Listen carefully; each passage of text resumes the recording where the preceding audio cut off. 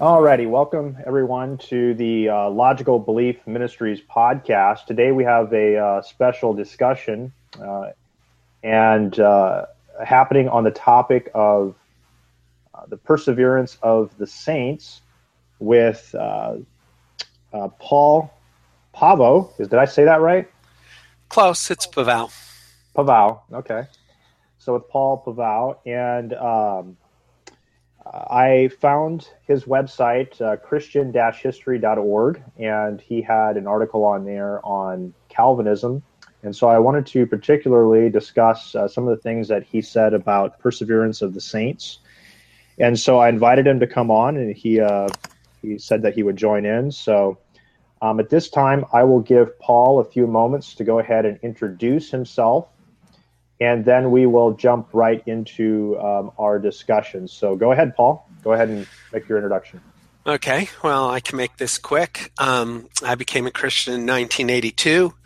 My introduction to Protestant Christianity was a lot of debates and discussions, and it really got me disappointed in what I was seeing, and I really wanted to just find out what's true, what the apostles really handed down to the church.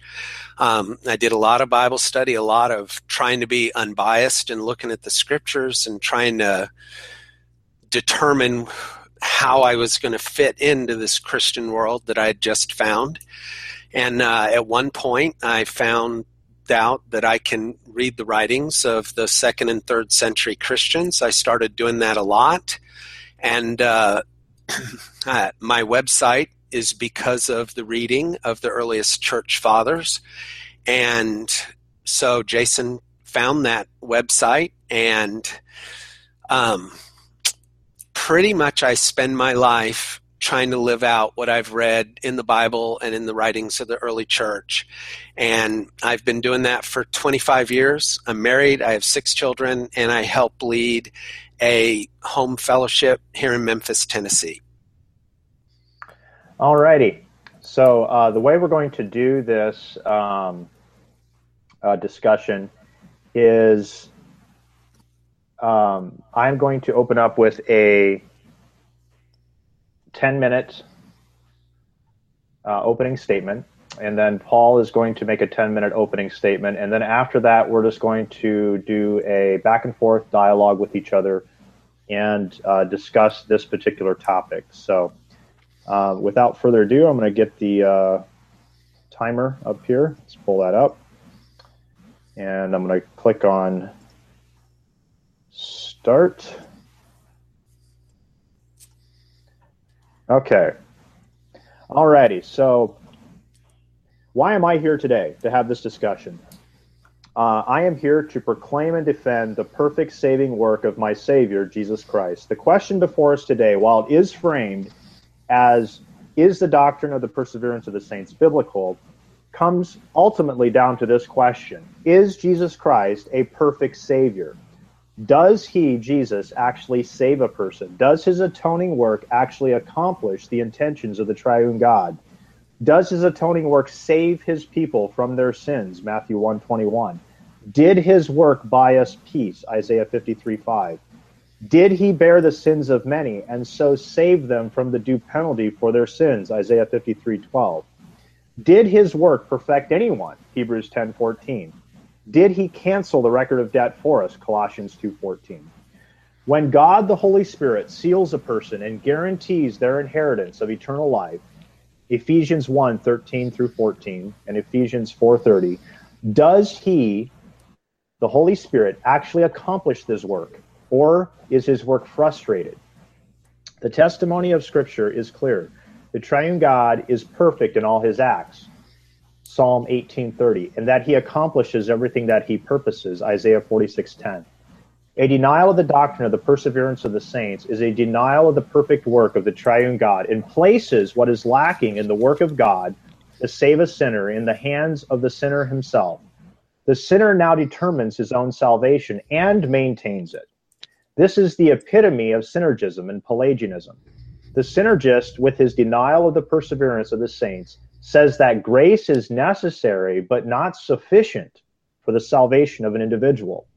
The person himself makes up what is lacking in the grace of God, the atoning work of Christ, and the regeneration of the Holy Spirit, to ensure his salvation is both initiated and maintained in and of himself. Salvation is no longer of the Lord, Jonah 2:9. Jesus is not the one who is the author and finisher of our faith, Philippians 1:6 and Hebrews 12:2. Salvation belongs to man. Man authors and finishes his own faith. Let us examine for a moment what the early church fathers had to say about this topic. Was this doctrine simply contrived by the reformers of the 16th century? Before I read these quotes, however, I do want to dispel the myth that there was some sort of monolithic single view of all these doctrines in the early church. Just as today, in the time of the early church, there was a wide variety of views among those who called themselves Christians. The well-known controversies against forms of Gnosticism, the discussions in the early church of the nature and personhood of Christ should dispel that myth. The first quote I want to read is from Clement of Rome. Clement is the author of the letter to the Corinthians. And in 1 Clement 8, verse 6, he goes, "But if any of those whom God wills should partake of the grace of repentance, should afterwards perish, where is his almighty will?" Ignatius of Antioch, on the way to his martyrdom, wrote 7 letters to different churches. And his letter to the Ephesians, in the salutation, he writes this: "Ignatius, who is also called Theophorus, to the church which is at Ephesus, in Asia, deservedly most happy, being blessed in the greatness and fullness of God the Father, and predestined before the beginning of time, that it should be always for an enduring, unchangeable glory, being united and elected through the true passion by the will of the Father and Jesus Christ our Savior, our God, abundant happiness through Jesus Christ and his undefiled grace." Tertullian, in his Prescriptions Against Heresies, writes, "No one is wise, no one is faithful, no one is worthy of honor unless he is a Christian, and no one is a Christian unless he perseveres to the end."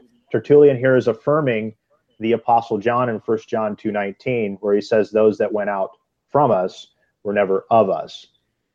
He also says in De Animi, a treatise on the soul, he says, "God forbid that we should believe that the soul of any saint should be drawn out by the devil." He continues on later, "For what is of God is never extinguished." Cyprian of Carthage writes, in letter 63, he writes, "Thus there is nothing that can separate the union between Christ and the church, that is, the people who are established within the church and who steadfastly and faithfully persevere in their beliefs. Christ and his church must remain ever attached and joined to each other by indissoluble love." Athanasius, that famous champion of the Trinity, in his discourses against the Arians, writes in commenting on 1 John 2:19, "For that their authors went out from us, it plainly follows, as the blessed John has written, that they never thought with us." Augustine, the champion against sovereign grace in the face of Pelagianism, wrote this: "Of these believers, no one perishes because they were all elected. They were elected because they were called according to the purpose, however, not their own, but God's. Obedience then is God's gift. To this, indeed, we are not able to deny, that perseverance in good, progressing even to the end, is also a great gift of God." As I mentioned before, that the early church was not monolithic. My hope is that we can adhere to the Protestant doctrine of sola scriptura and engage in an exegesis of the perfect Word of God that is without error and contradiction in our discussion of this topic, and not meander around in the morass of the early church. Jesus says in John 6:35, "I am the bread of life. Whoever comes to me shall not hunger, and whoever believes in me shall never thirst. But I said to you that you have seen me, and yet do not believe. All that the Father gives me will come to me, and whoever comes to me I will never cast out. For I have not come down from heaven to do my own will, but the will of him who sent me. And this is the will of him who sent me, that I should lose nothing of all that he has given me, but raise it up on the last day. For this is the will of my Father, that whoever looks on the Son and believes in him should have eternal life, and I will raise him on the last day." If Jesus would lose one of those who came to him as the result of being given to him by the Father. He has not accomplished his Father's will. God forbid that we should introduce a disunity within the Godhead to maintain our doctrines. In John 6:44, Jesus says, "No one can come to me unless the Father who sent me draws him, and I will raise him up on the last day." All those who are drawn by the Father come to Christ, and all who come are raised up on the last day. Jesus tells the unbelieving Jews in John 10:25, "I told you, and you do not believe. The works that I do in my Father's name bear witness about me. But you do not believe because you are not among my sheep. My sheep hear my voice, I know them, and they follow me. I give them eternal life, and they will never perish. No one will snatch them out of my hand. My Father, who has given them to me, is greater than all, and no one is able to snatch them out of the Father's hand. I and the Father are one. There are sheep and there are goats. Goats do not become sheep, and sheep do not become goats. All the sheep of Christ hear his voice. Jesus gives them eternal life, and they will never perish. How weak is the new creation of Christ? 2 Corinthians 5:17. If it can again become the old creation, the scriptures teach of the new birth, of being born again in John 3:3, but it does not teach of one becoming unborn again and requiring to be born again. How weak is the regenerating work of the Spirit of God? If the one who is born of the Spirit is not empowered by God to persevere to the end. From what I've seen that Mr. Pavo has written, he will use texts of Scripture today that warn against falling away and warn against the consequences of falling away. He then concludes, because these warnings exist, therefore a true Christian can fall away, and the doctrine of the perseverance of the saints is invalidated. What I will demonstrate is that my opponent is committing the logical fallacy of affirming the consequent.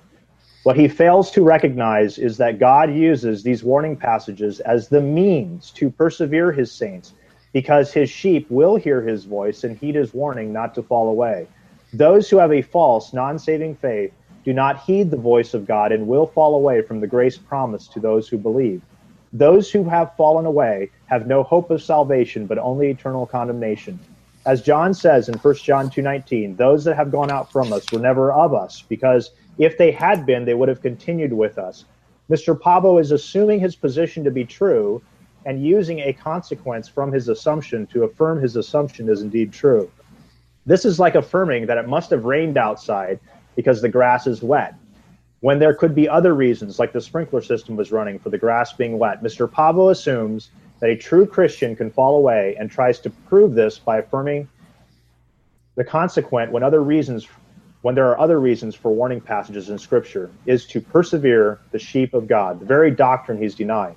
His position pits Scripture against Scripture, when Jesus clearly says he loses none of those who come to him. Scripture is clear that those who truly believe, present, active, indicative, eke, possess eternal life. In John 3:36 and John 6:47.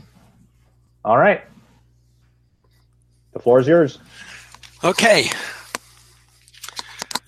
so I'm not going to directly respond to what he said because I didn't know what he was going to say, so I've got my 10 minutes prepared. In regard to perseverance, the Apostle Paul tells us 4 times not to be deceived. In 1 Corinthians 6:9-11, Paul writes, "Do you not know that the unrighteous shall not inherit the kingdom of heaven? Do not be deceived." He then lists a series of sins such as sexual sin, theft, and drunkenness, so we know that he is talking about unrighteous behavior, not wrongstanding with God. Galatians 6:7-8 says, "Do not be deceived. God is not mocked." It then says, "Sowing to the flesh, results in corruption, and sowing to the Spirit results in eternal life." In the very next verse, he says, "Do not grow weary in doing good, for in due season you will reap if you do not lose heart." This passage equates sowing to the Spirit with doing good, and it tells us not to lose heart in doing good so that we can reap. What is the context here? What's being reaped here is eternal life, and Paul is saying it requires doing good by sowing to the Spirit. Ephesians 5:5-7 says, "You know that no sexually immoral, unclean, or greedy person has any inheritance in the kingdom of Christ and God. Let no one deceive you with empty words, for because of these things the wrath of God comes upon the sons of disobedience. Many American Christians are deceived into believing that greedy people have an inheritance in Jesus' kingdom. It also says that these people are kept out of the kingdom because they do the same things as the sons of disobedience. 1 John 3:7 tells us not to be deceived into thinking that anyone is righteous unless they are practicing righteous. To quote, it says, "Little children, let no one deceive you. The one that practices righteousness is righteous just as Jesus is righteous. The one who keeps committing sin is of the devil." Wow, what a scripture. Let me ask you, have you let anyone deceive you into thinking that someone who keeps committing sin is righteous? No, they're of the devil. This ought to motivate us to rescue them, not pretend they are righteous. All these verses warn us not to be deceived. They tell us that lying, slandering, greedy, divisive, backbiting, murdering, or selfishly ambitious people will not inherit the kingdom of God. If you do not agree that you can tell the righteous from the unrighteous by the way they act, then according to John, you've been deceived.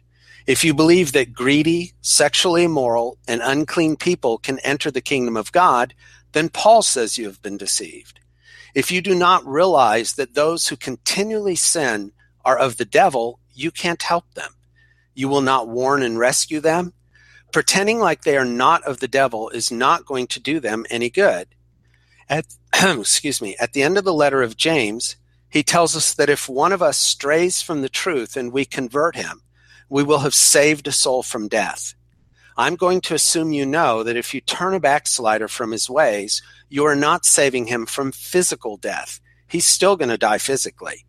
James is telling you that you are saving him from spiritual death if you get him to repent. Okay, I've given you some simple, easy to understand scriptures. People want to make them hard because there are other scriptures that seem to say something different. Those same people want to answer what I have just said with scriptures that they think contradict what I said. What are we doing? Do we think that the scriptures contradict on so important a matter as salvation, and whoever finds the most or strongest verses wins the argument in the end? I'm not going to do that. Here is the description of the course of salvation that matches not only the verses I have produced, but all the ones people generally present to me in response to what I have just said. So here goes. We were all once dead in our sins, walking according to the spirit that works in the sons of disobedience. This is what Paul tells us in Ephesians 2. In other words, we were slaves to sin. God, in his mercy, chose to rescue us from our slavery to sin. He did this apart from works because a slave of sin can't offer good works.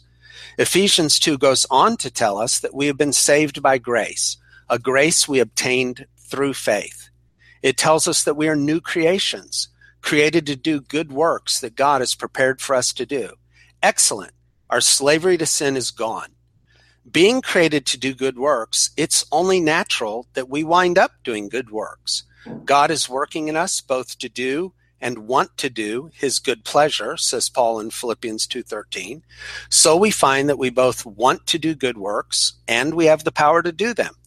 This is awesome because that is what Jesus wants. According to Titus 2, verses 13 to 14, he died to procure for himself a special people that are zealous for good works. Titus 2 also tells us that these special people have the ability to do those good works because grace has taught them to, quote, deny ungodliness and worldly lusts and to live soberly, righteously, and godly in this present age, unquote. This is normal Christianity. Everybody agrees with that part, even if they tend to ignore Titus 2:11 through 14. Here's the part that evangelicals don't know, though all other branches of Christianity do. Now that you have been born again and taught by grace to be godly, you are expected to walk in that grace. In fact, there is a judgment coming for Christians as well as the lost, a judgment without partiality. In other words, if you live like the world, you will be judged like the world. Do the scriptures really say that? They sure do, and it's all over the New Testament. Jesus said in John 5:28 to 29, that he will call forth the dead and the evil will be resurrected to condemnation, and those who have done good to a resurrection of life. I hope we all know about the judgment of the sheep and the goats, where those who did good to the sick, hungry, naked, and imprisoned were given eternal life, and those who didn't went into everlasting fire. That's in Matthew 25. In 1 Peter 1:17, Peter tells everyone who addresses God as Father to fear because he will judge us impartially according to our works. Paul tells us in 2 Corinthians 5:10 that we will appear at the judgment seat of Christ to be judged according to our works, whether good or bad. A lot of denominations try to split up the verses on the judgment in order to show that none of them apply to Christians. That's neither historical teaching nor biblical teaching. The fact is, there is nowhere in the scriptures a description of a judgment like the one evangelicals describe, where Christians are judged for their works, but no one is sent to hell. That judgment does not exist. What does exist is Jesus warning the church in Sardis in Revelation chapter 3, verses 4 to 5, that while they have all received garments, only a few have kept those garments undefiled, and only those few will walk with him in white. The next verse says that overcomers will not have their name blotted out of the book of life. This suggests that those who do not overcome will have their name blotted out. So you have been born again, forgiven of your sins, and empowered to live holy, and that happened completely apart from works. So awesome. We have the Holy Spirit, and we are completely new people. Now, what you do with the Spirit and His grace and power will one day be judged, and you will either enter into the kingdom of God and inherit eternal life, or you will be thrown into unquenchable fire. That happens completely based on works. The passages presented by those who disagree with me fit perfectly into this course of salvation. They are always in the past tense, and they all refer back to when we were born again and empowered to live holy. That said, passages pulled from the Gospel of John need further explanation, and I hope we'll have a chance to discuss John after this portion of the debate. Finally, since this debate concerns a tenet of Calvinism, I should tell you, a saint, how you can endure to the end and thus make sure you are called and elected. You can do that by diligently adding to your faith virtue, knowledge, self-control, perseverance, godliness, brotherly kindness, and love. According to 2 Peter chapter 1, if you give effort to this, you will never stumble.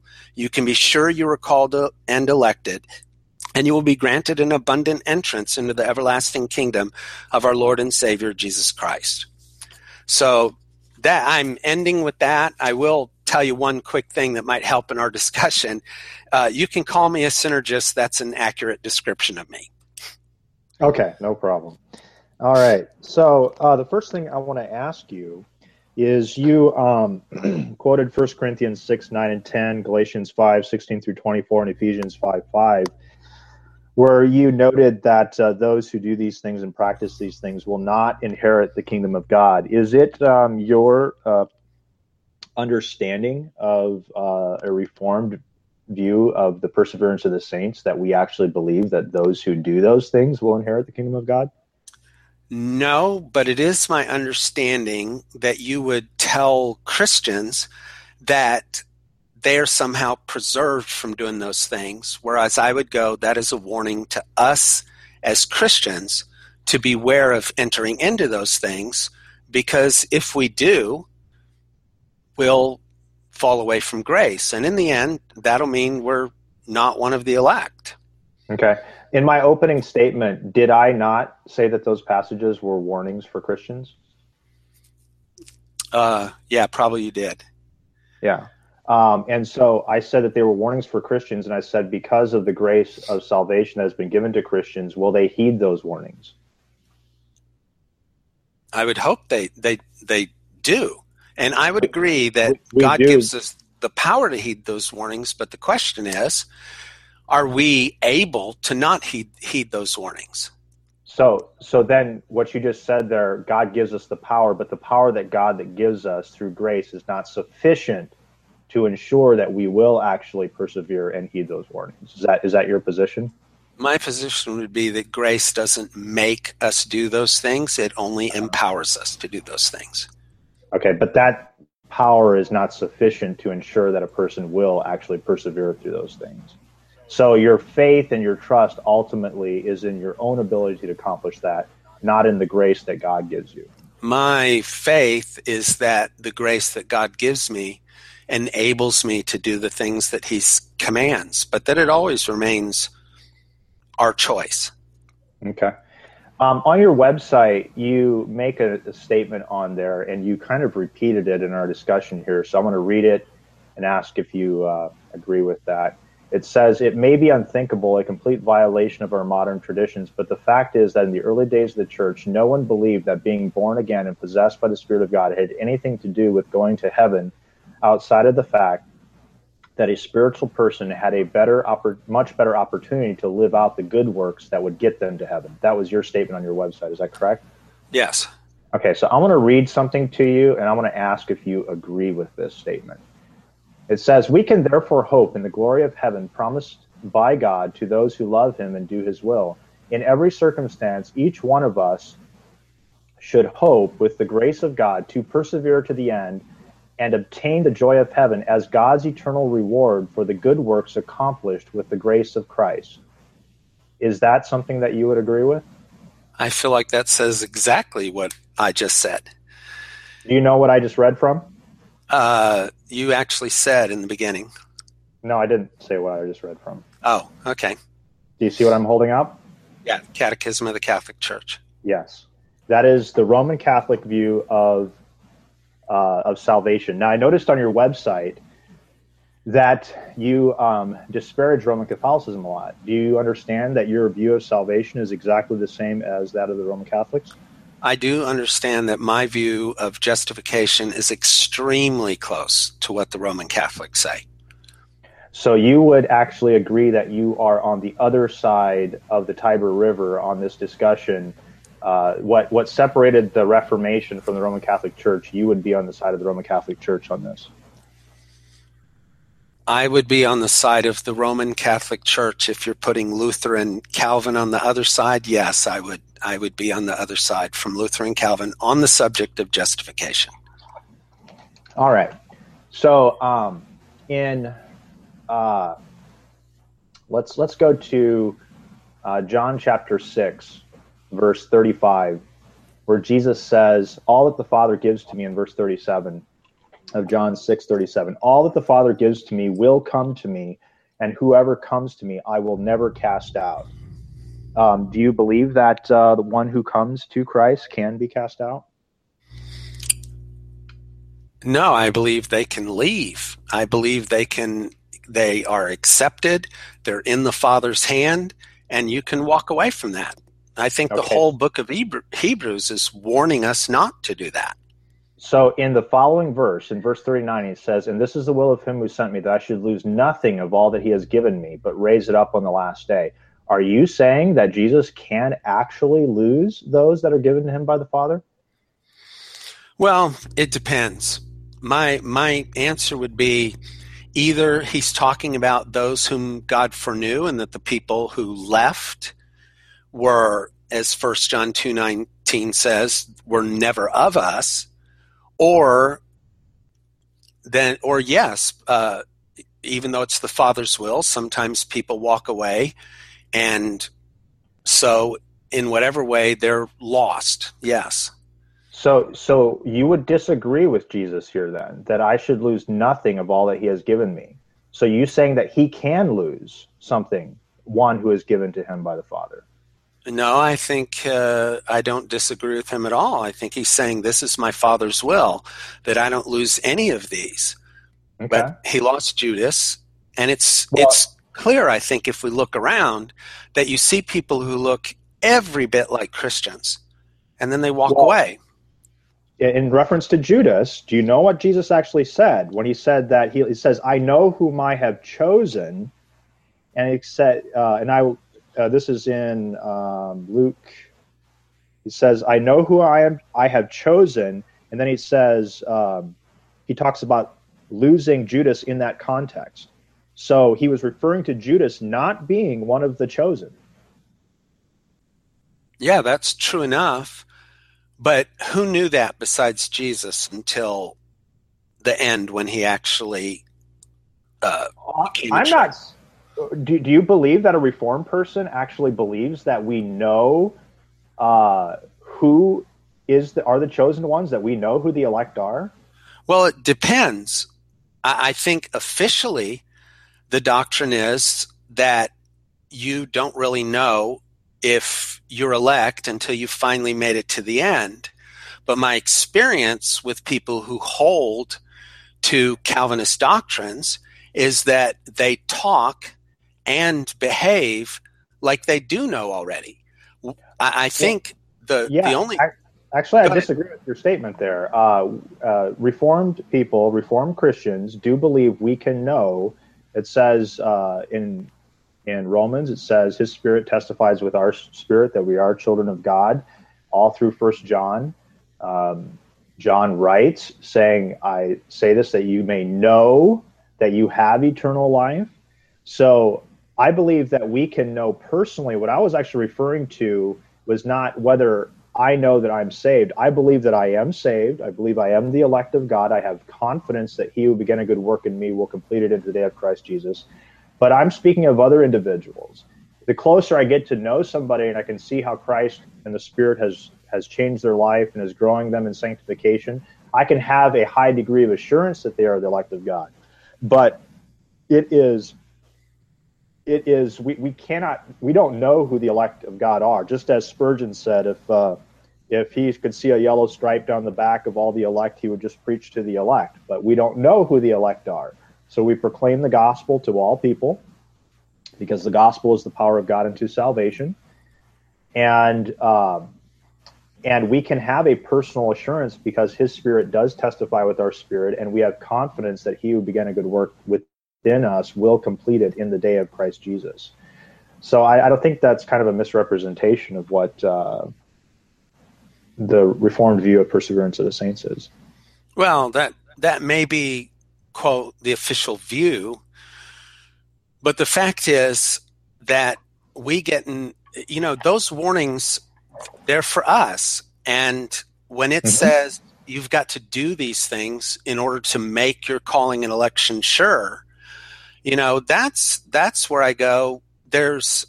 It's not being applied by the typical, like you're going, hey, that's for other people. I'm confident, I'm assured, I have the witness of the Spirit in my heart. So do Mm-hmm. I. But I believe that those warnings all apply to me and you both, and that it's good for me to fear the upcoming judgment of God, and that it's entirely possible for me that if I don't continue, that I could fall away and not inherit the kingdom of God. Once again, in my opening statement, didn't I say that those warnings were for Christians? Because that warning is for me. If I fall into 1 Corinthians 6:9, Galatians 5:16 through 24, or Ephesians 5:5 sins, and I refuse to repent, I have no promise of eternal life. Well, But great, then we're not disagreeing. but that is not a violation of the doctrine of the perseverance of the saints.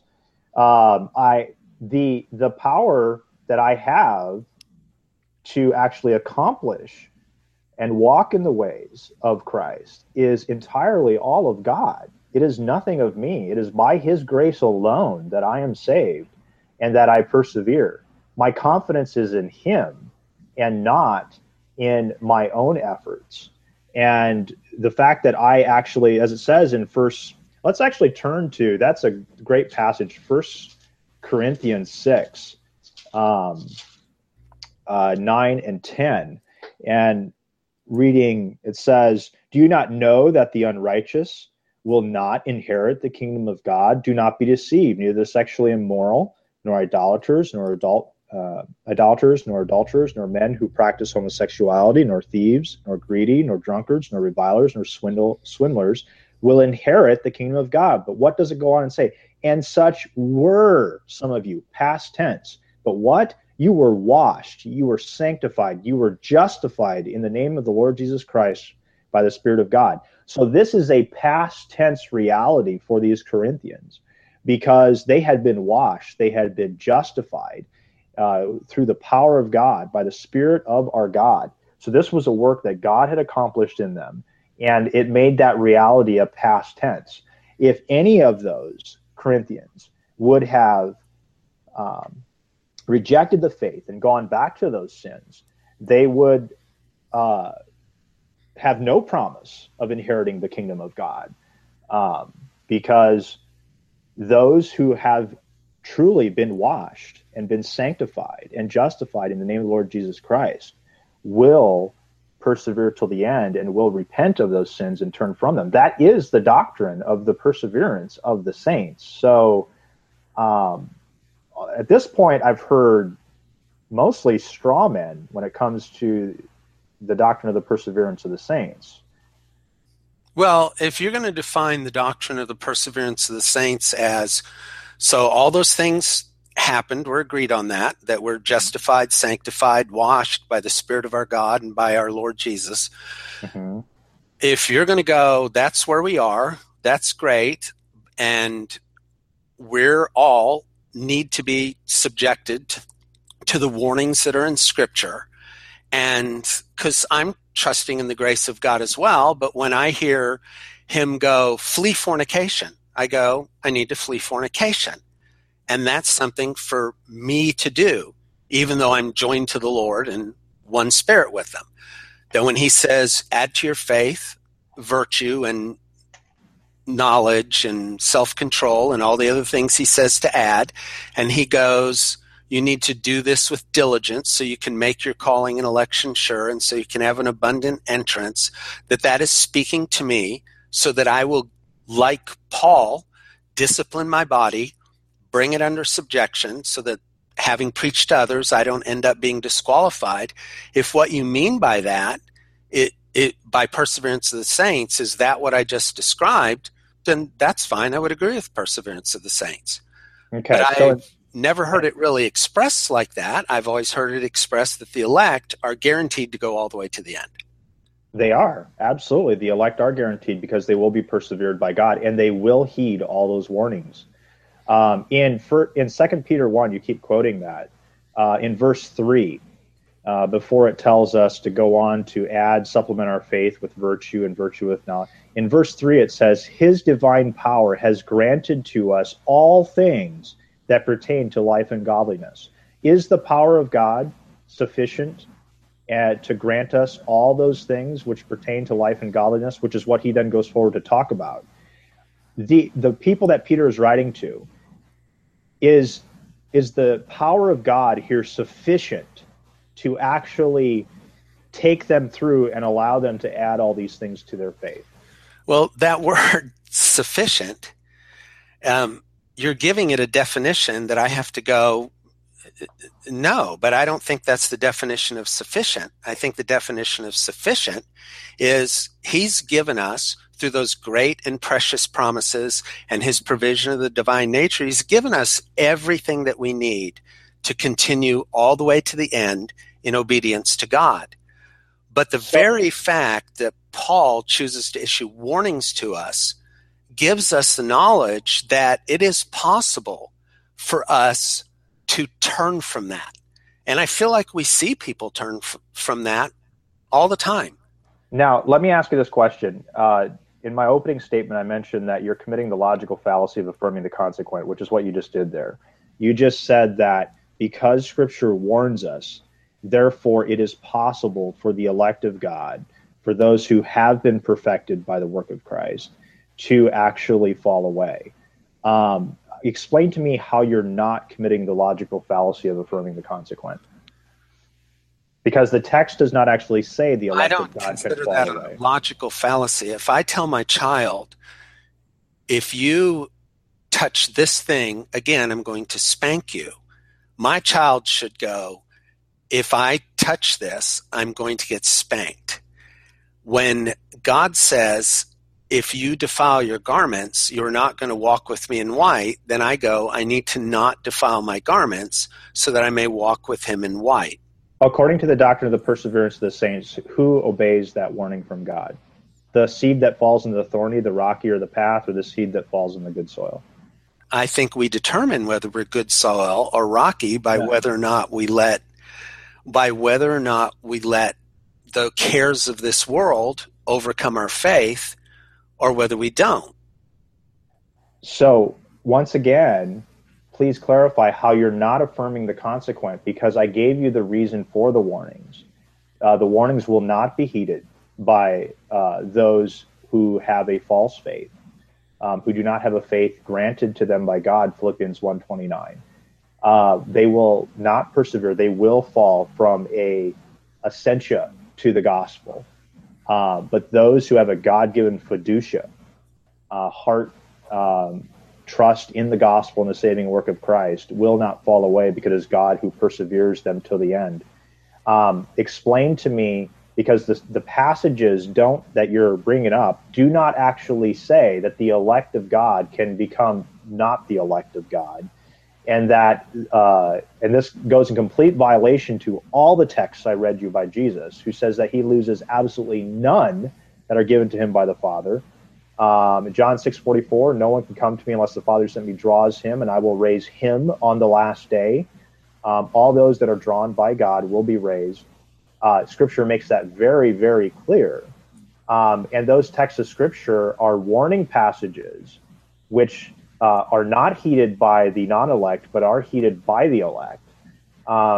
Explain to me how you're not going back and affirming your presupposition from these texts that have a consequent that would come from your presupposition. From everything I hear you saying, here's the difference. I don't think you or I can know that we're among the elect until we've continued to the end. And that's why Peter says to do all those things so that you can make your calling and election sure. Okay, so when Scripture says, for example, his Spirit testifies with our spirit that we are the children of God, so you're saying that's not possible? No, I'm saying you can know that you're the child of God, right? I'm saying that God can give you the Spirit and equip you with everything you need to get to the end. And then you can despise his grace, insult the Spirit of God, and turn away from what he has given you. And you will prove yourself not to be of the elect, even though you had the Spirit and the assurance of the Spirit. And that's what Hebrews says in chapter 10 when it talks about despising the Spirit of grace and turning, that's Hebrews 10, the end of it, when it talks about that. In Acts chapter 7, I believe, in Stephen's sermon to the Jews, he said that you always resist the Holy Spirit. Absolutely. Man naturally in his own state will always resist the Holy Spirit of God. They will always reject the offer of grace. They will always do that. But once again, all your answers are affirming the consequent, and you're just assuming your presupposition when I give you repeatedly reasons for why the warning passages are in Scripture. They are there as a means that God gives to persevere his saints. God doesn't persevere his saints in a vacuum. He does it through means. It's the same way as God calls his elect through the means of the proclamation of the gospel.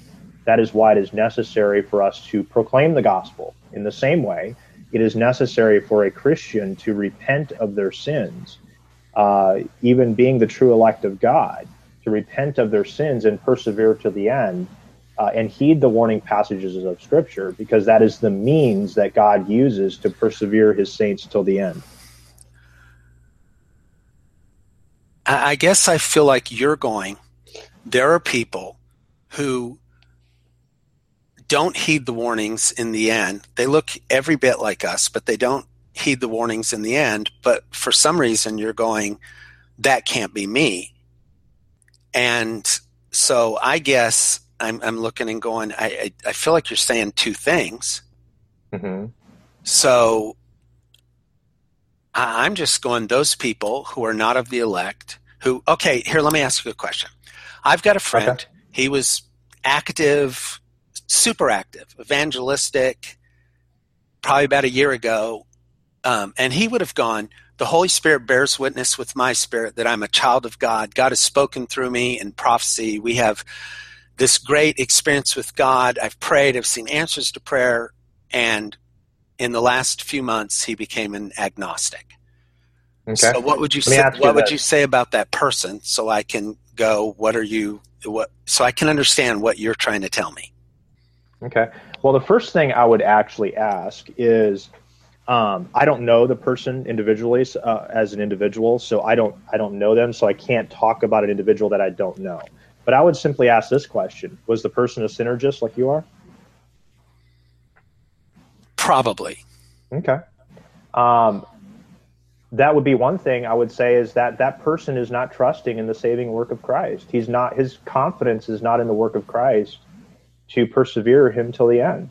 I think this is a gospel issue that we're talking about here.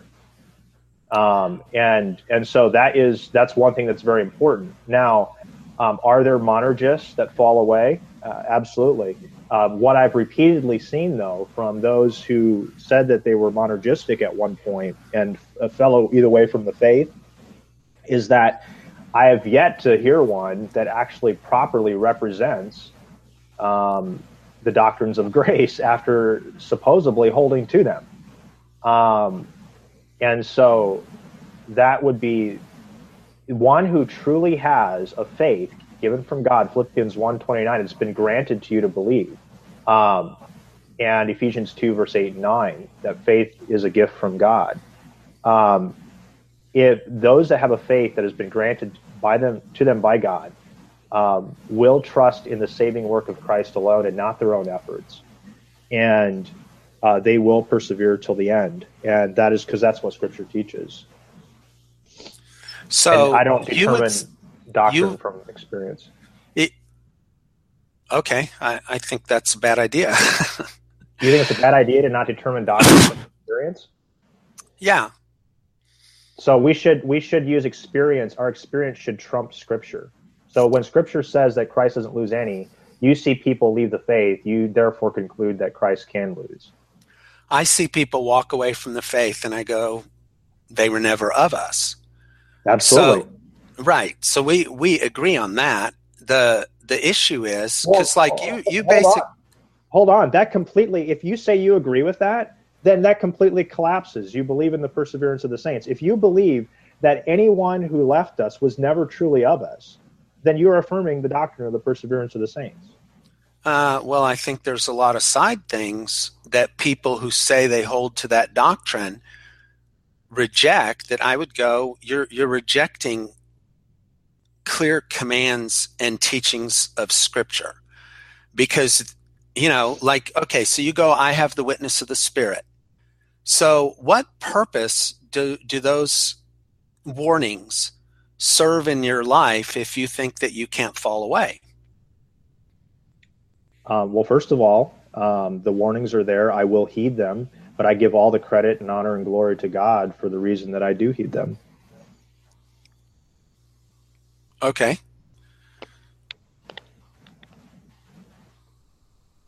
If you actually, I'm going to go back to your previous statement because I think the debate's actually over if you're actually going to hold to that. 1 John 2:19, those that went out from us were never of us. If you hold to anyone who's fallen away was never truly a Christian, then you have just affirmed the doctrine of the perseverance of the saints. Is that actually your position? 1 John 2:19 says what it says. I can't take a different position than 1 John 2:19. Well, then you believe the doctrine of the perseverance of the saints.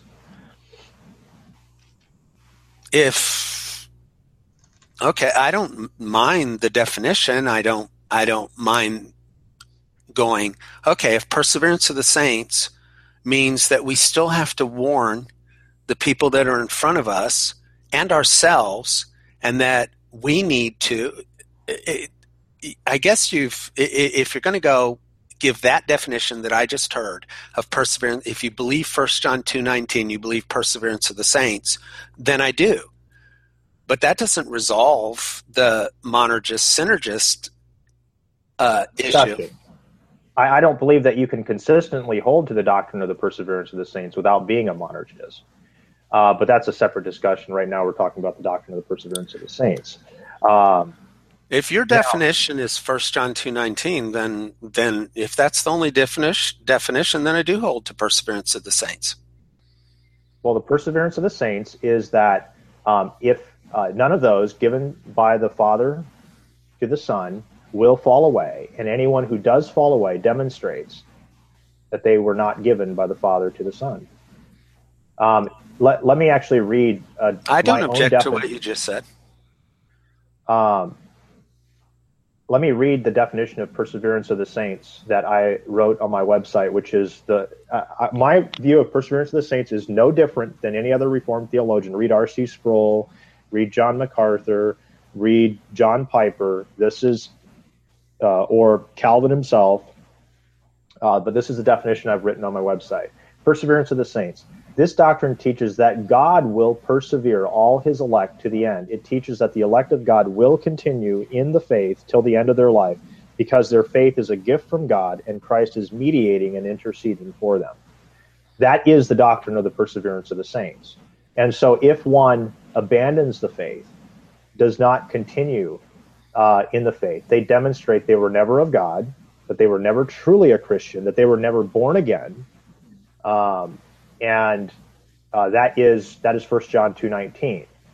So if you affirm that doctrine, then our discussion needs to go to the sovereignty of God, needs to go to the atonement, needs to go to the depravity of man next, because if you actually affirm that doctrine, I don't think you can consistently do so from a synergistic position. And I'll explain why in a little bit. But if you actually affirm that, that none who left us were ever of us, that is the doctrine of the perseverance of the saints. Okay. Now, the reason I don't believe that you can consistently hold to that is because a synergist typically holds up and elevates the almighty will of man and elevates it above all everything. The will of man is what determines history, is what determines his own salvation and everything, not the will of God. So the question is, if you believe now that when a person is saved, they will persevere to the end by the power of God, the question I have for you then is, did that person lose their free will? You will probably have to ask that question over again. I did not understand what you were asking. Okay, let me start this over again then. So if you hold, which you just affirmed, that a true Christian will persevere to the end through the power of God, did the person who is born again... That is not the same as what you said. So no, I do not affirm that, quote, the true Christian is always going to continue to the end. Okay, I thought you just said 1 John 2:19 that those that went out from us were never truly of us. Yeah, and then I would say, yes, Christians? If they're the elect, they will continue to the end because God foreknows is going to continue to the end, and they're only elected if they're inside of Christ. But I think a person can be a saved, true Christian, having the Spirit of God, and they can fall away. And at that point, they're not of the elect. Okay, so let me ask you this. So I'm a little confused here. So you're saying somebody can be a true Christian but not elect? Yes. I think you need to prove your election by continuing to the end. So what does it mean to be a true Christian then? Define true Christian. That you've been born again, that you have the Spirit of God, that you've been empowered to live free from sin. Okay, so for example, Jesus says in John 3:3, unless you are born again, you cannot see the kingdom of God. It says in 1 John 5:1, everyone that believes that Jesus Christ has been born of God, and everyone who loves the Father loves him who has been born of him. Yes, I think you can be born of God and then die.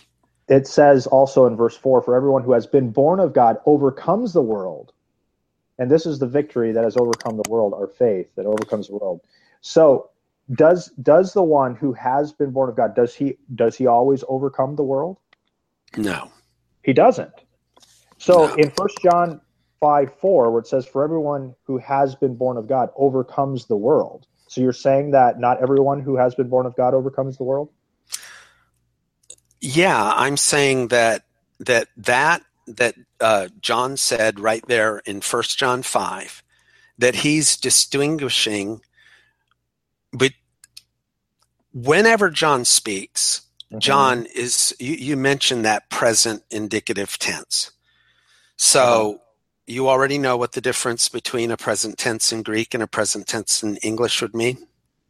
Yes. Yes.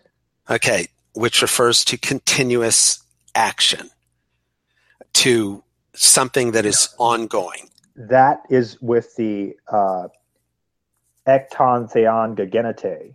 It is referring to the gagenete there, having been born of God. Okay. It says overcomes the world. So you're talking about the word overcomes?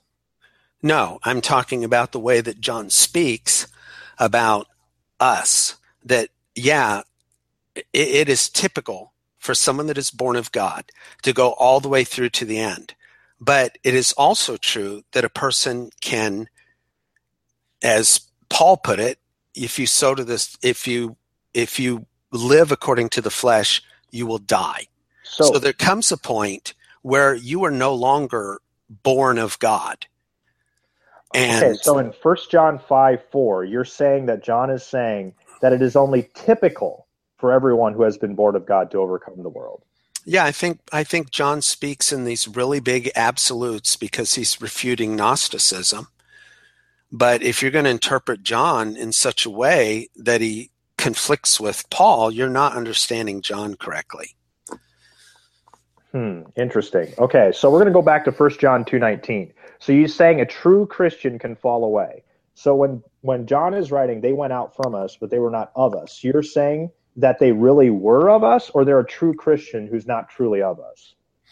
I'm saying that they turned away from what was going on, and that it's exactly comparable to what Jesus was saying in Matthew 7.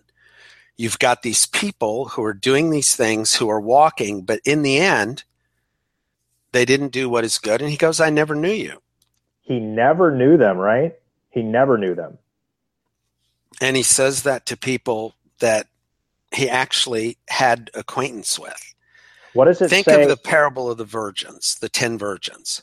They're all waiting for a groom. Is it really possible that when they come knock at the door and the groom goes, I never knew you, that he actually never had any contact with them, has no idea who? No. That's not how the word gnosko is used. In fact, gnosko it means have a relationship with, to know personally. And so are you saying that those in Matthew 7 that you just said, that they give all the things, the reasons why that they should, look at all the things that I've done. And he said, I never knew you. I never, you're saying that he did at one point, because they were true Christians at one point, he did know them? I think that people who think that they are true Christians and who are following God, which could be any of us, and fall away, that in the end, Jesus goes, I never knew you. But does Jesus know all true Christians? Jesus knows everyone. No. In the context of the text that you brought up, you just conflated the term know there in two different ways. We're using it in a specific way, in the same way Jesus is using it in Matthew 7. So you just conflated the term. So does Jesus know in a personal way, in the way of Matthew 7 that you just quoted, does he know every Christian in that, every true Christian in that way? Yeah. He does. Yeah. Okay, so you said that they were true Christians before because of all these works. But he says he never knew them. Yeah, he says he never knew them. Okay, so you're saying that he did know them at some point? I'm saying that we don't know until the day we stand before Christ whether he's going to say, I knew you or I didn't know you, unless we do the things that he's given us to do to make our calling and election sure. Okay, you didn't really answer my question. Okay, I'm going to back off on that because Matthew chapter 7, he's talking about people who always did iniquity. So those people, I'm not going to go that he ever knew them. That's probably not the right. Let's go to a Those different people passage fell then. away. It's at the end of Matthew. Let's see here. I'm going to find the exact Matthew. Find the passage here real quick.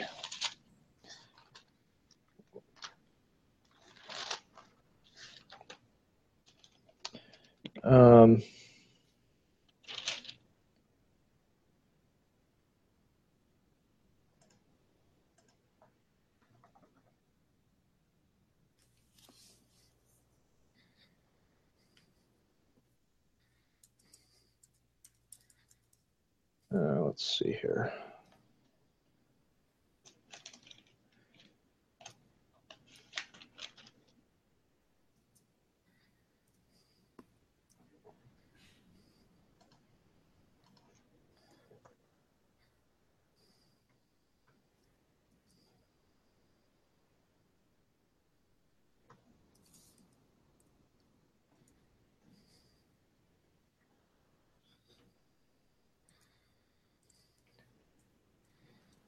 Okay, let's see. Let's find it here.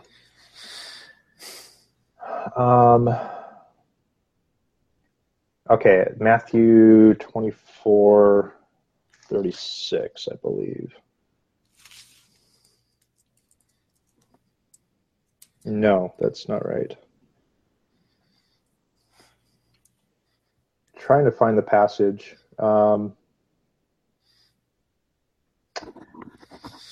All right, I'm not finding it, but it's the one where he said they talked about all the things they had done, and he said, "I never knew you." It's in Matthew 7. Well, it's also in Matthew 7, but there's another place in the synoptics where it's at, which I wanted to go to, but I'm not finding it. But so here's the point that I'm always getting at, which is that Christians are warned to live a certain way. And if you're going to go through the grace of God and the trust of God, I absolutely cannot. Those warnings basically do not apply to me because I'm going to follow all those warnings. Then you're in a position that Paul did not agree with, that Paul was warning people because he wanted them to be warned, that whether there's true, not true, the idea is that Paul is going, you need to have a healthy fear of God, that you who think you stand need to take heed lest you fall. What Calvinist are you aware of that does not preach the warning passages and warns Christians or professing Christians to not fall away and to heed the warnings of God?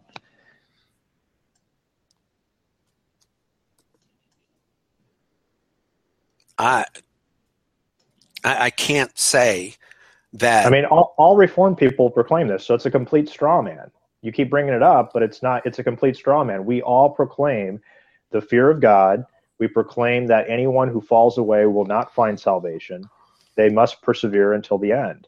We declare that. But in the end, you basically went, that doesn't apply to me because I have the witness of the Spirit.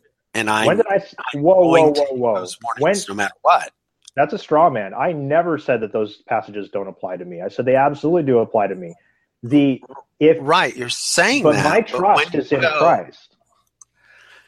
When you go, that can't happen to me, you're not giving heed to them, whether you're saying that you are or not. My confidence is in Christ that he will persevere me to the end and that I will heed those warnings.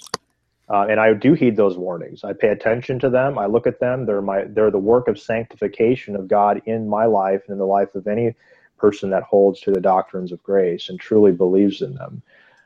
It is the means that God uses to persevere us until the end. I have a question for you. In Isaiah 46:10, it says, I am God, I am Yahweh, there is none like me. Declaring the end from the beginning, I will accomplish all my purpose. It says in Psalm that the Lord does whatever he pleases in the heavens and the earth. Do you believe that God accomplishes everything that he purposes to accomplish? Yes. Okay. Is it your opinion that it's God's purpose to save every single person? I believe it's God's desire. No, I don't believe it is his purpose. Okay. So in the atoning work of Christ, when he died on the cross to save his people from their sins, and Colossians 2:14, he canceled the record of debt which was against them. Was it God's purpose to save every single person with the atoning work of Christ, or was it to save his elect with the atoning work of Christ? His will was to save everyone, but save only everyone. only those who respond to that call that he foreknew. It is only those who actually reap the benefit of it, but everyone has the opportunity to reap the benefit of it. Okay. So you're saying it was God's purpose in the atoning work of Christ to save everyone. I'm saying it was his will. It was his will, but not his purpose. Yeah, there's a distinction to be made with there's things that God goes, I want this to happen and I'm going to make that happen. Mm-hmm. And there's things I wish would happen and I'm going to leave it up to the free will of people as to whether that actually happens or not. Okay, so you in Isaiah 46:10 says, I am Yahweh, I am God, there is none like me, declaring the end from the beginning, I will accomplish all my purpose. You're saying that is actually saying that God has certain things that he wishes to happen, but he just leaves that up to the will of man.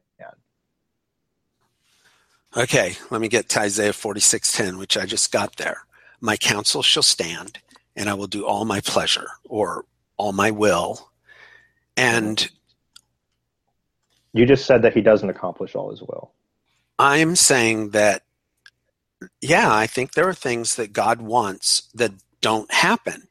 He's giving people time to repent because he wants everyone to come to repentance, but not everyone does come to repentance. So he then doesn't accomplish all of his will. He doesn't accomplish. No, his will is that he created the universe the way that he created it.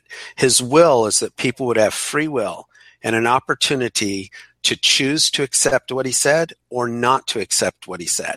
That will is most certainly happening.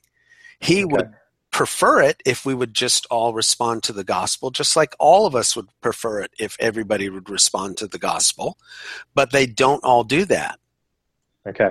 So in Isaiah 46:10, you're saying that, so how do you exegete Isaiah 46:10? I go, he knew the end from the beginning. He knows the things that are going to happen, that his counsel will stand, and he's going to do all his pleasure. And his pleasure is what I just described. His pleasure is he's going to present an opportunity for everybody to be saved because that's what he wants, for everyone to come to repentance. And that will is being done. And that's what he wants, but he doesn't get that. He wants people to have free will, and he wishes that all those people who have free will would respond. But no, he does not get that because he gave us free will. Okay, you made a lot of assertions there in that statement. Can you substantiate that with Scripture? That God wants us to have free will more than he wants to accomplish his purposes? I think almost every page of Scripture assumes our free will by saying things to us. No, I know that you assume it. Can you demonstrate it with Scripture? Yeah, Ezekiel 33 tells all the wicked, well, he tells us to tell all the wicked that they should repent and do what is right. Absolutely. To say that to someone without free will is ridiculous. It is God's prescriptive will for all men what they ought to do. And that is what God declares for us to preach. And he gives grace to those whom he wills in order to for them to actually repent and to believe. So your position is simply assumed in that statement. You didn't substantiate it. My position is substantiated everywhere where it says things like, I desire that all would come to repentance, and that's that he desires all to come to repentance. You're speaking specifically of 2 Peter 3:9, right? Yeah. Okay. So let's actually exegete 2 Peter 3:9. So who is 2 Peter written to? Christians. Christians, very good. Okay, so in the passage here in 2 Peter chapter 3, he's talking about the day of the Lord will come. And he's speaking to Christians. This is the second letter that I am now writing to you, beloved. He's writing in 2 Peter 3:1. In both of them, I am stirring you up to sincere mind by the way of reminder that you should remember the predictions of the holy prophets and the commandments of the Lord and Savior through your apostles. Knowing this first of all, that scoffers will come in the last day, with scoffing, following their own sinful desires. They will say, what is the promise of his coming? For ever since the fathers fell asleep, all things will continue as they were from the beginning. They deliberately overlooked this fact, that the heavens existed long ago, the earth was formed out of water, through water by the word of God, and that by the means of these, the world that then existed was deluged with water and perished. But by the same word, the heavens and the earth that now exist are stored up for fire, being kept until the day of judgment and destruction of the ungodly. But do not overlook this one fact, beloved. So he's just got done talking about how people are saying he's never going to come. Where's the sign of his coming? And they deliberately overlook that God destroyed the earth in the past, that he brought judgment. And he's writing to Christians here, don't overlook this one fact, beloved, that the day that with the Lord, one day is as 1,000 years, and 1,000 years as one day. The Lord is not slow to fulfill his promise to come in judgment, as some count slowness, but is patient toward you. Who's the you here? Beloved, the beloved, towards you. Not willing that any of you should perish, but that all should reach repentance. He's speaking of the elect of God. The only reason that God is delaying his coming of judgment is he has an elect people that still need to come to repentance. If this passage is referring to all people, every single person, then God will never come again in judgment. Because Peter is saying here, the reason that the Lord has not come yet is because he's not willing that any of you should perish, but that you should come to repentance. He is not willing that any of his elect should perish. If this applies to every single person who is alive, then God will never come in this context unless every single person comes to repentance. I don't think it says that. I think it says so God is not coming to give everybody an opportunity to repent. So following Peter's argument then, is God never going to come unless everybody comes to repentance? No, I think there's going to come a time when there's been sufficient time for but you said, people to have a chance. You said this applies to everyone. And the reason Peter is saying here that God has delayed his coming is because he's not willing that any of the elect should perish, but all should come to repentance. If you apply that's not willing that any there is speaking of every single person who lives, then Peter's argument is meaningless. I don't think that's true. I look at it and I go, he's not willing that any should perish, but that all should come to repentance. So he's giving more time still for people to have a chance to come to repentance. That to assume that they have to come to repentance before he comes back, that he's going to wait till every single person on earth repents until he comes back, I just don't see that that's what it says. Okay, so isn't Peter saying that this is the reason the Lord is delaying his coming? To give everybody an opportunity to repent. Okay, because he's not willing that any should perish. That is why he has delayed his coming. Okay? Right? That he's delaying, yes. He's delaying it because he's not willing that any should perish, right? And yeah. If this any applies to everyone, then he will never return, because his will is that not a single person would perish. Despite his will that no one should perish, he leaves us with free will. He gives us opportunity to come to repentance. He doesn't just he doesn't just decree this person, that person. doesn't even have a chance to come to repentance. What kind of a picture of God is that? Okay, I think I provided sufficient exegesis of 2 Peter 3:9. I don't believe that passage in any way means at all that God is delaying his coming because he wants every single person who ever lives to come to repentance, that he's willed it in a decretive way. I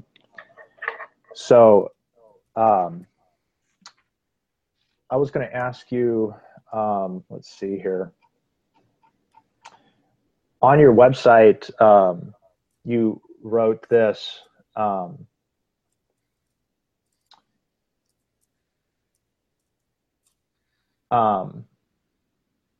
Once it is established that being born again is not equivalent to going to heaven, the question of whether a Christian can lose his salvation disappears.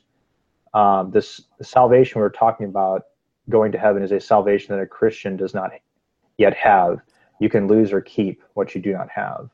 In John 3:36, just after Jesus had got done talking about being born again, he says in John 3:36, "Whoever believes in the Son has eternal life." That's eis ton, eke, zoane, ionion, which is in the present active indicative. They have eternal life. Right. Eternal life. He who is believing is having eternal life. They're both in the present tense. He that is believing is having eternal life. Which has eternal life. Mm-hmm. Yeah, well, it's in the present. That is in the present tense too. And the present tense should always be translated with something that's ongoing in English. So he that is believing is having eternal life.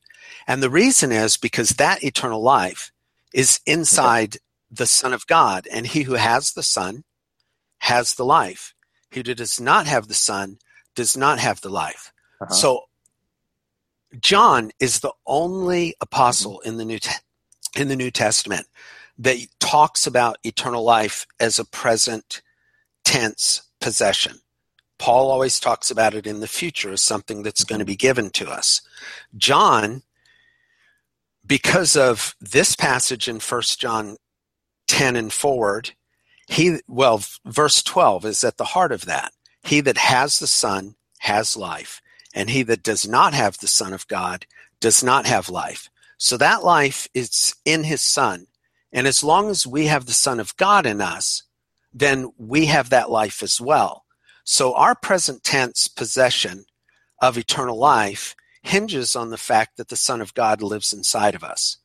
So we have eternal life as long as we are living in the Son with the Son inside of us. If we turn away from that, if we do not continue in faith, if we do not continue, we walk away, we no longer have the Son of God, and we no longer have eternal life. Eternal does not refer to our possession. It refers to the state of the life. That life is eternal. Paul talks about that life as a reward for doing good. He does that in Romans 2, and he does that in Galatians chapter 6, where he says, he who sows to the Spirit will, future, reap eternal life, because it doesn't become our possession until we've passed through the judgment and been given eternal life from God. Okay. Until then, we're dependent on having our life because we have the Son. That life is in his Son. Okay. So is this life that a believing one has, is it eternal? Yeah, it's the life that's eternal, not our possession of it. Okay. So we have eternal life. It says we have. That's a possessive. That's possessive. We have eternal life. Whoever believes in the Son has eternal life. Whoever is believing in the Son of God is having eternal life. And that's the way the present tense is supposed to be translated in Greek. That's first year Greek. It's what they tell you to do with the present tense is to translate it in that way. So let me ask you this. So a person, a true believer who has a faith from God, who's believing in the Son, who has present active indicative eternal life, you're saying that they could end up not having eternal life. I'm saying that life is in the Son, and you could end up not having the Son of God. Yes. Okay. So you could end up not having eternal life. So the question then is, how did you have eternal life when you believed? That life is in his Son. He that has the Son has the life, and he that does not have the Son does not have the life. That's what 1 John 5:12 says. So we can have eternal life at one point, and then later on not have eternal life. If that's the case, then that was not an eternal life that we had. It was an eternal life that we have, because it's the life that's eternal. It's not our possession of it that is eternal. And as a matter of fact, that's exactly the issue, is that God equips us, gives us power so that we can sow to the Spirit, endure to the end, so that we don't grow weary in doing good, because in the end, we're going to reap an eternal life that's not just in the Son, it's in us. And that's something we need to prove worthy of, because God is not looking for another rebellion like he had with Satan in the beginning, an everlasting living being that has been given immortality, but who is not pure, who has sin inside of themselves. And that's the reason that he wants us to be worthy before he lets us walk with him in white, because it will no longer be that we have the Son, and that's the reason we have the life. He will actually give us eternal life at the judgment so that we become immortal creatures who cannot die. That's why he gives us this time on earth, that we can prove ourselves worthy of immortality. Okay, I want you to turn to John 11:26.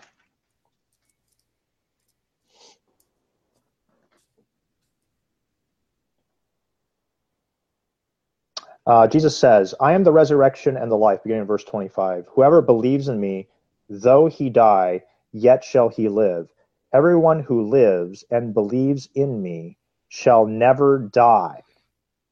He's talking about eternal life there. So you're saying that one who truly does live and believe in him can lose that possession of eternal life and actually have eternal death, because he's speaking of eternal death here.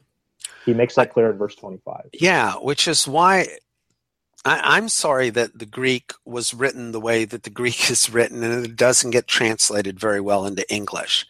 But Jesus said, I'm the resurrection and the life. The one that is believing in me, currently is believing me and goes on believing me, though he were dead, yet shall he live. And whoever is living and believing in me shall never die. And I do believe that. But when you cease living and believing in him, that promise for you goes away, because you are not living and believing in him anymore. Exactly. Here's the thing. The person never actually did believe in the way that Scripture here is speaking in Christ. He never actually did. So he never had eternal life. He had the Son. If someone is living and believing in Jesus and has Jesus inside of him, Jesus has eternal life. John talks about eternal life like we have it right now. So and he says that because we can have the Spirit of God in us, but Paul never talks about us having eternal life already. So you believe somebody who has a false faith that does not persevere because they were never of us.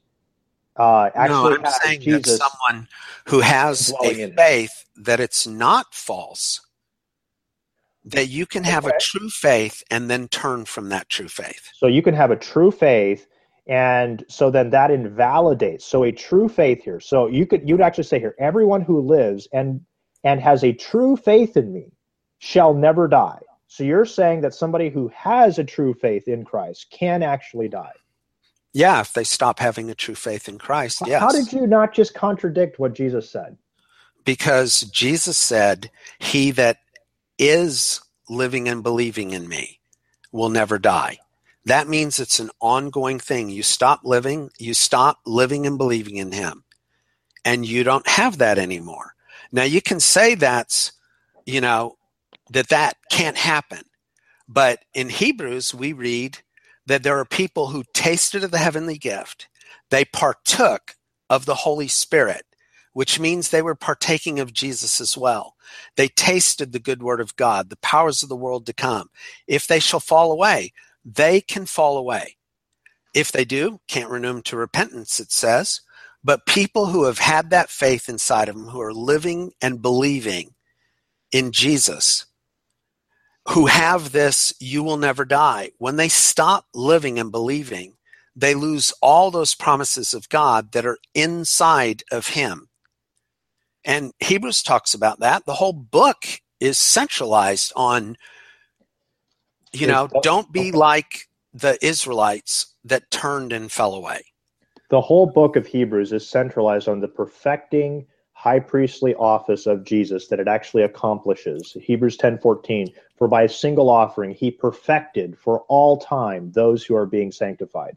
In Hebrews chapter 6, what it is speaking of is the reason it actually says, for they cannot be restored to faith, because they would be crucifying the Lord of glory all over again. They would be crucifying him all over again in that passage that you referenced, which is why it says they cannot be restored to salvation. What the author of Hebrews is actually saying is, if that somebody that was truly enlightened, truly tasted, if they actually fell away, they couldn't be restored, because that offering of Christ was once for all. It actually accomplished its intention. It perfected those for whom it was made, and it actually accomplished it. And so that passage there does not fit within your theology. You would have to then conclude from your own theology that one who actually fell away could never actually repent again. Well, why would that be a problem, since that's what that verse says? Well, and that's the point. What my point is that passage is not speaking of that. That passage is speaking that if there are those who have truly tasted of the heavenly gift, if they would actually fall away, those who have been actually perfected, if they would actually fall away, Christ would have to be sacrificed all over again. For them to repent a second time. Exactly, because the sacrifice of Christ actually accomplished their salvation. And so which accomplished their sanctification, their justification, accomplished everything for them.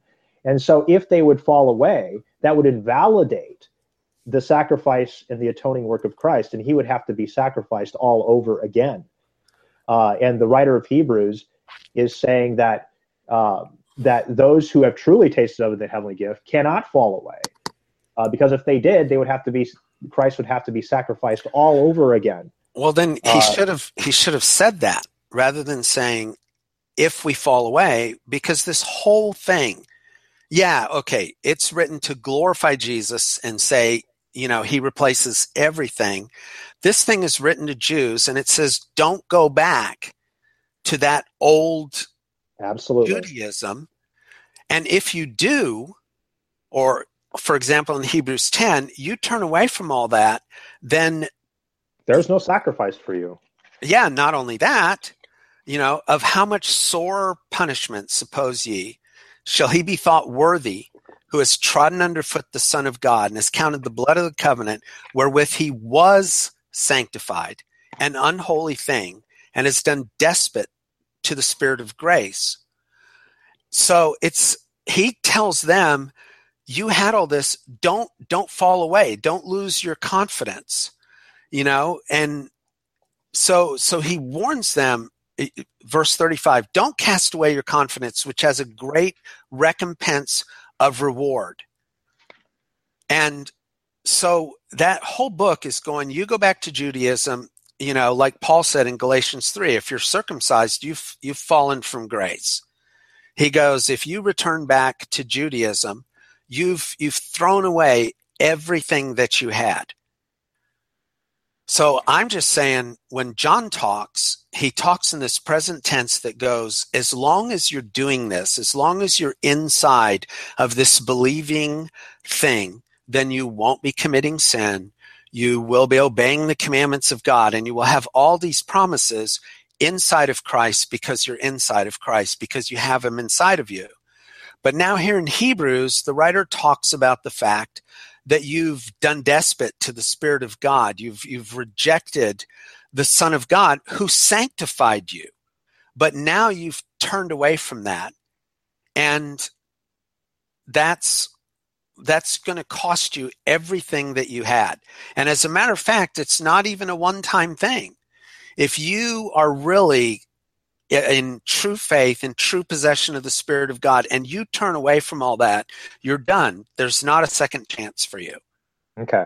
In Hebrews 10:14, it says, "For by a single offering he has perfected for all time those who are being sanctified."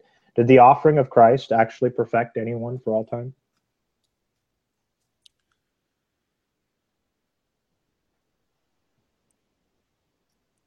Those who are being sanctified, they are perfected.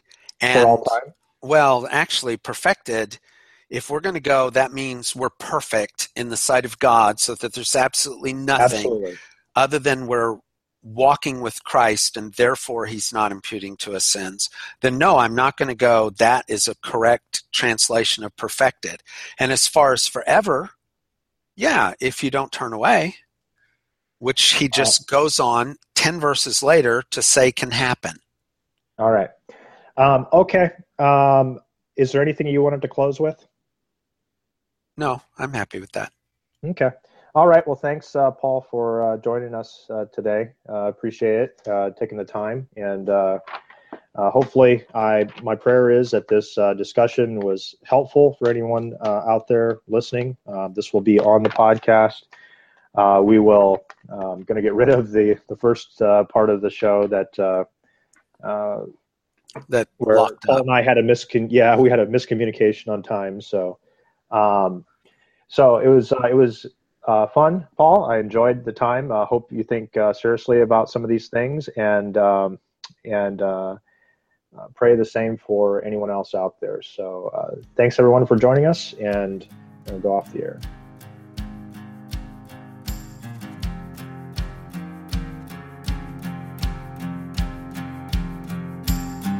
Don't you know that the unjust will not inherit God's kingdom? And through Adam's offense,